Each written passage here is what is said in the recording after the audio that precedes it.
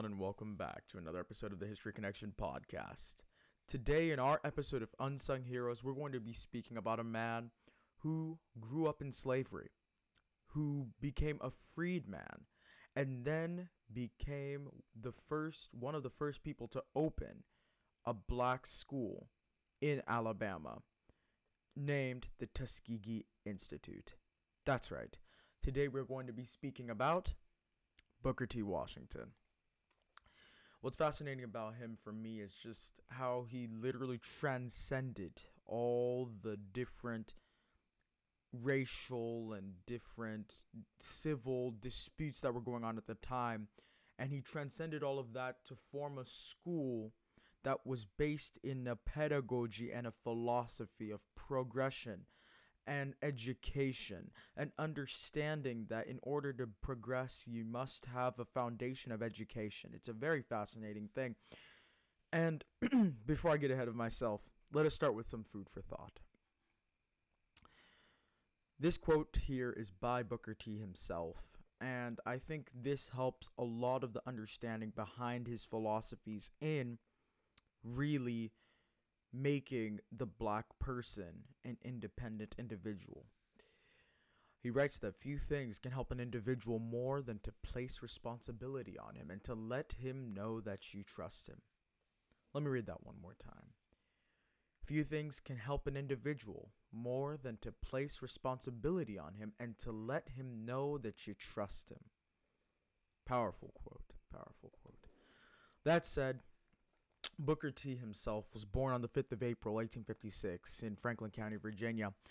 He was born a slave, and he was born actually as the son of an unknown white man.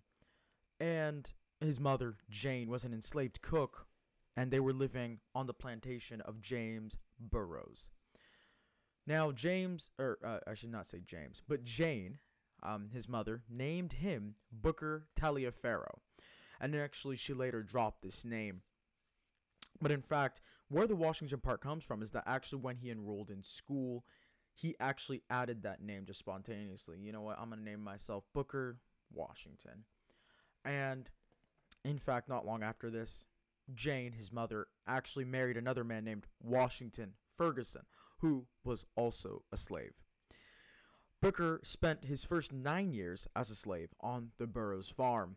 But in 1865, with the advent of the 13th Amendment, the end of the Civil War, and the freeing of slaves, this allowed his mother and his family, his other siblings that is, to move to Malden, West Virginia.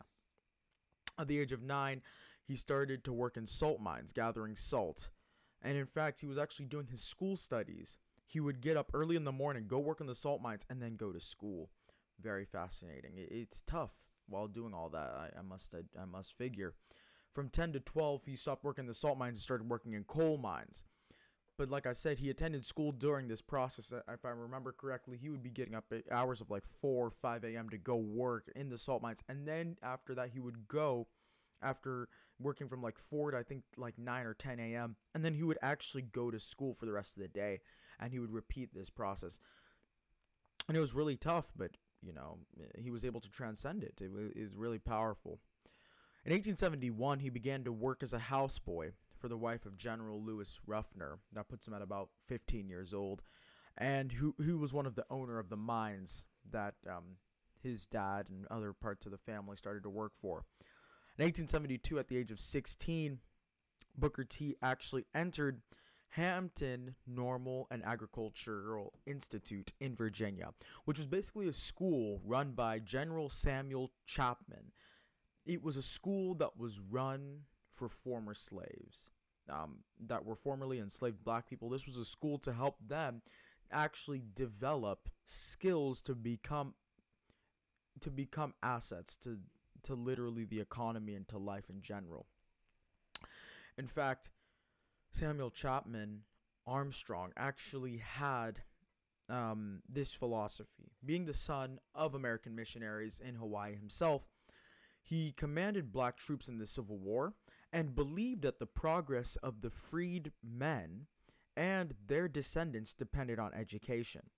But it wasn't just book learning. The education that he had a philosophy about had to be practical and useful, but also able to strengthen their character and morality.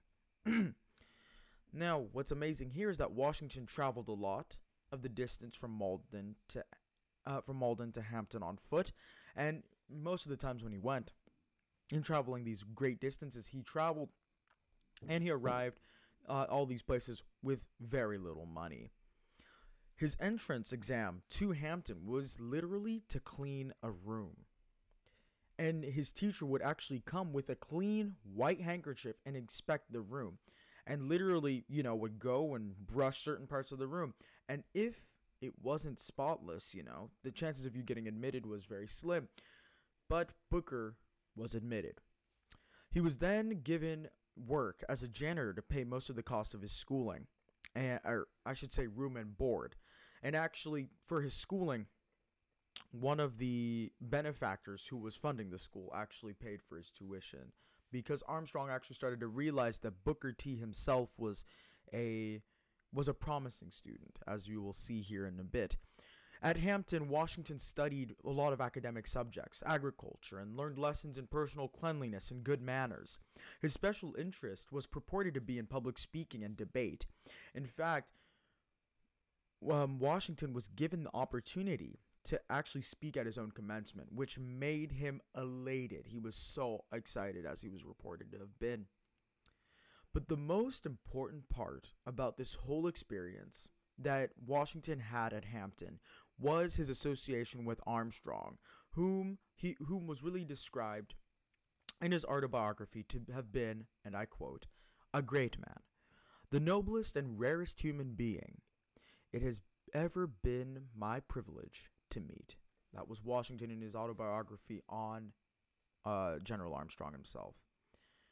Now, this was also where Washington synthesized a lot of his educational philosophy and pedagogy, because Washington realized that the advancement of the black person, according to him, was not just having, handouts and just trying to be, hey, we were oppressed and all this stuff, so let's help you get there. But he's like, no, in order to progress, you need to prove yourself.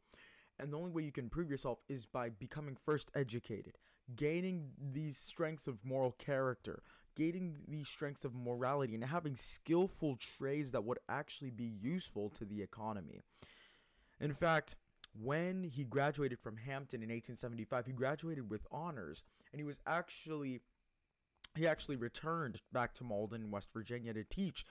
But in fact, not long after returning to Malden to teach, he actually became a student at the Wayland Seminary, where he gained an education for about 8 months that was really purely academic in nature and not this engagement in education, character, and learning how to be an upstanding citizen in society. But he gained a purely educational education in that sense, or purely academic in that sense. And actually, this experience really transformed his belief in a system that emphasized practical skills and self-help along with academic education. In 1879, Armstrong invited Washington to return back to Hampton and teach in a program for American Indians. And that's where he actually started teaching. And by 1880, there was a bill that included a yearly appropriation of $2,000 that was passed by the Alabama State Legislature to establish a school for blacks in Macon County. And when this bill was signed in 1881, this established the Tuskegee Normal School for the training of the black. Now, Armstrong was invited to recommend a white teacher as a principal for the school, but instead Armstrong suggested Washington, who was accepted. And upon arriving in Tuskegee, Washington found that there was actually no lands or building that was acquired for the project, since the appropriation that was actually laid out in the bill was for salaries for the teachers. But in fact, when he came there, he found that there was no land, no buildings, no nothing that was acquired at all. So what he decided to do was like, hey, okay. This didn't faze him, actually. He literally said, hey, okay, let's figure this out. So he started to publicize. And actually, in publicizing the idea for the school, he started to recruit students, and he started to seek the support of local whites. And in doing so, on the 4th of July, 1881, there was a little shanty that was loaned by a black church called by Butler A.M.E. Zion.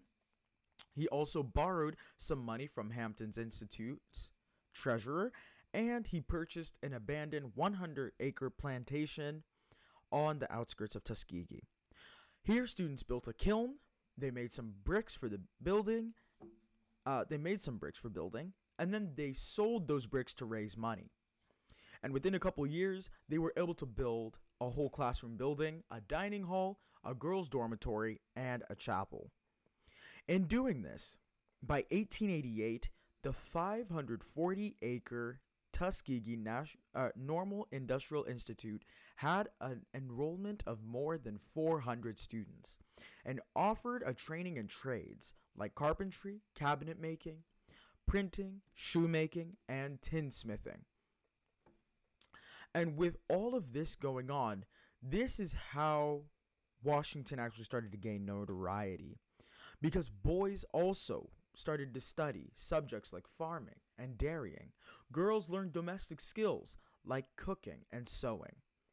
And on the academic side, Washington insisted that the efforts that were made had to be related to the subject matter and the actual experiences of students. Strong emphasis was placed on personal hygiene, manners, and character building.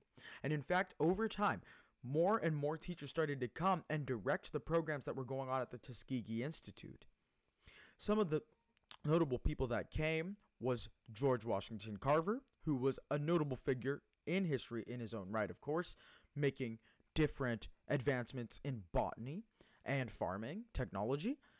Furthermore, Emmett J. Scott and Monroe Nathan Work. By the 25th anniversary of the Tuskegee Institute, this idea that was started in 1880, that became a bill in 1881, literally was completely transformed into this building where it was now 2,000 acres of land and an 83 building campus. In fact, by the time of Washington's death, by the 25th anniversary, it had an endowment fund of $1.275 million. By the time of Washington's death, that fund increased to a $2 million endowment fund. At the time of the 25th anniversary of the Tuskegee Institute, more than 1,500 students were enrolled. And his efforts at Tuskegee showed that an oppressed people could advance. And that was one of the points that Booker T. Washington kept trying to make in what became a major rivalry between him and W.E.B. Du Bois. Now, they both had ideological differences that separated their ideas regarding the growth of blacks in America after the Civil War and now the Jim Crow era after the Reconstruction.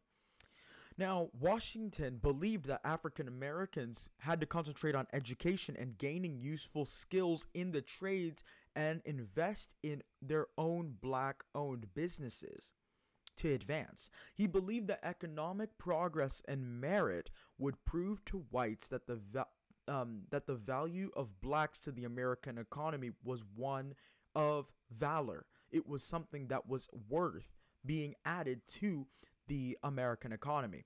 I mean, looking at the philosophy of the founding, you can tell, or one can read in these documents themselves, that the founders believed that in order to be a citizen, you first had to be accepted by society. That was the philosophy of the founding according to the laws of natural rights that they had put out in these documents. And in order to be accepted by society, you had to prove literally your worth in order to be accepted. It's their philosophy is one that is much disputed, but in the time it made sense for not W.B. Du Bois, but rather Washington to really go along these ideas. You know, in order to be able to progress in society, having handouts will not make us better, but if we are able to gain the skills that will make us valuable, they will know our worth.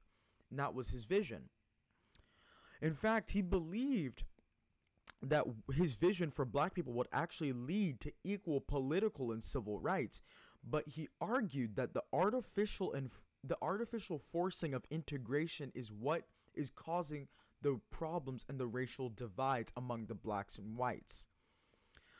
In fact, he made this one speech in 1895 at the Atlanta Compromise speech. It's called the Atlanta Compromise speech. And he made this very powerful quotation that, and I quote, "The wisest of my race understand that the agitation of questions of social equality is the extremest folly, and that the progress in the enjoyment of all the privileges that will come to us must be the result of severe and constant struggle rather than artificial forcing. The opportunity to earn $1 in a factory just now is worth infinitely more than to spend $1 in an opera house."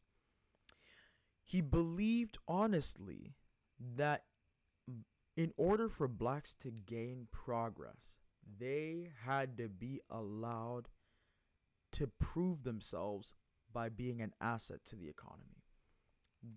Now, W.E.B. Du Bois was on the other side of this idea. He was on the side that Jim Crow and segregation needed to be stopped now. And in fact, this was actually the foundation for the Niagara movement, which later formed the NAACP. But W.E.B. Du Bois and the Niagara movement constitution actually make certain points here. One of the points that they make here, and I quote, "We refuse to allow the impression to remain that the Negro American assents to inferiority, is submissive under oppression, and apologetic before insults. Persistent manly agitation is the way to liberty, and toward this goal, the Niagara movement has started and asks the cooperation of all men of all races." These are some statements from the Niagara movement constitution.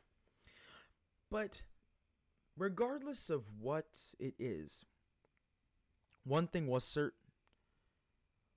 Washington did advocate for the maintenance of segregation because he realized that artificial forcing would not help relations, but if they could prove their economic worth, though they would be separate, over time, with proving worth, they would realize, hey, we're not so different after all, and they would start to integrate that way. W.B. Du Bois, on the other hand, is like, look, keeping us separate and having Jim Crow on us is literally just showing that we're still inferior.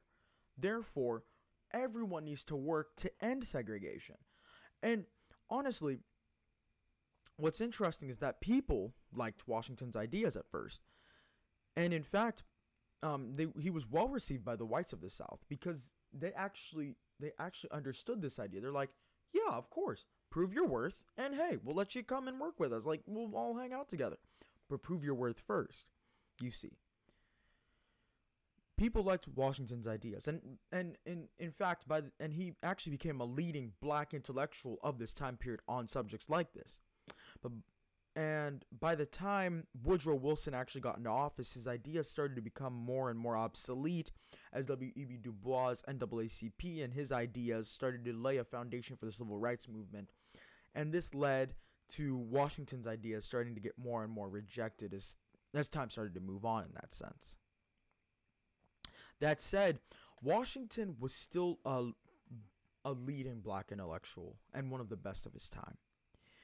He wrote over 40 books. He became a well-known writer. And some of the books that he had written included Up From Slavery, written in 1901, and The Farthest Man Down, written in 1912. He actually became the first person to dine at the White House on the 16th of October 1901 with Theodore Roosevelt. And he actually also, I believe, spoke to William Howard Taft, who became president in 1909. So, in essence, he became a leading figure and started to become a counselor to a lot of the leading people in Congress and the presidency at the time. He actually died in 1915 after suffering from arteriosclerosis. And literally, he didn't die very old. I don't even think he was 60 yet. But that said, he literally was a powerhouse in this idea. For the black man to progress, we need to prove our worth. But in order to do that, we need to gain education. We need to gain the skills that will make us a valuable asset to the American economy. That's the only way we're going to get accepted. And in one sense, most people actually agreed with this assessment. W.E.B. Du Bois, on the other hand, did not agree with this assessment. And this is what led to their rift and really the idea of how do we move forward in the Jim Crow era. Now, one thing I didn't mention was what was the life of Booker T like? He actually did eventually get married, yes, in the 1880s, during the time that he was building the Tuskegee Institute. He got married in 1882 to his Malden sweetheart, Fannie Norton Smith, who died 2 years after their marriage. He had a daughter with her named Portia. In 1885, he married another person who was a Hampton graduate, actually, Olivia Davidson. She eventually actually became an assistant principal of Tuskegee during the time period that George Washington Carver and some other notable men started going to the university as well to teach. She became an instructor, or rather an assistant principal of the Tuskegee Institute. But she died in 1889. He had 2 sons with her, Booker T. Jr. and Ernest Davidson. In 1893, he married Margaret James Murray, and she actually outlived Booker T with his death in 1915, and she eventually died in 1925. What's powerful is that Booker T literally showed that one can transcend from the annals of slavery and become a leading intellectual. Now, one thing that is apparent about his story is that it wasn't easy. No one said it was easy. He had to obviously fight racism and all these different roadblocks, Jim Crow, and all these things. But he showed that if you were able to get educated and gain practical skills that could be useful to America, there is room for you as a person, as a black man, a black woman, to be able to make progress. There is room. But you cannot make progress if you're just sitting there and being like, everyone's racist, well, I can't make progress. He didn't say it wasn't easy, but he said it's possible. And Booker T showed it was possible. I hope you enjoyed that episode today. I thought it was really one of the most interesting ones I've done so far. Booker T really had a story that I really enjoy, and I think I want to do more on leading black intellectuals because it's really opened my mind to the philosophies of the time. W.E.B. Du Bois was a major intellectual of his own right, and therefore I think it's good to be able to see both sides and understand the leading political and ideological ideas that were really contentious at the time, but also led some to the civil rights movement and others to the progression of blacks in general. I mean, both led to the progression of blacks. The philosophies of how they got there were different. That said, if you did like this episode, please give us a comment, or if you're on YouTube, please subscribe and hit that like button. Until next time, this is Unsung Heroes on the History Connection podcast. I'm Michael Masangu. See you next time.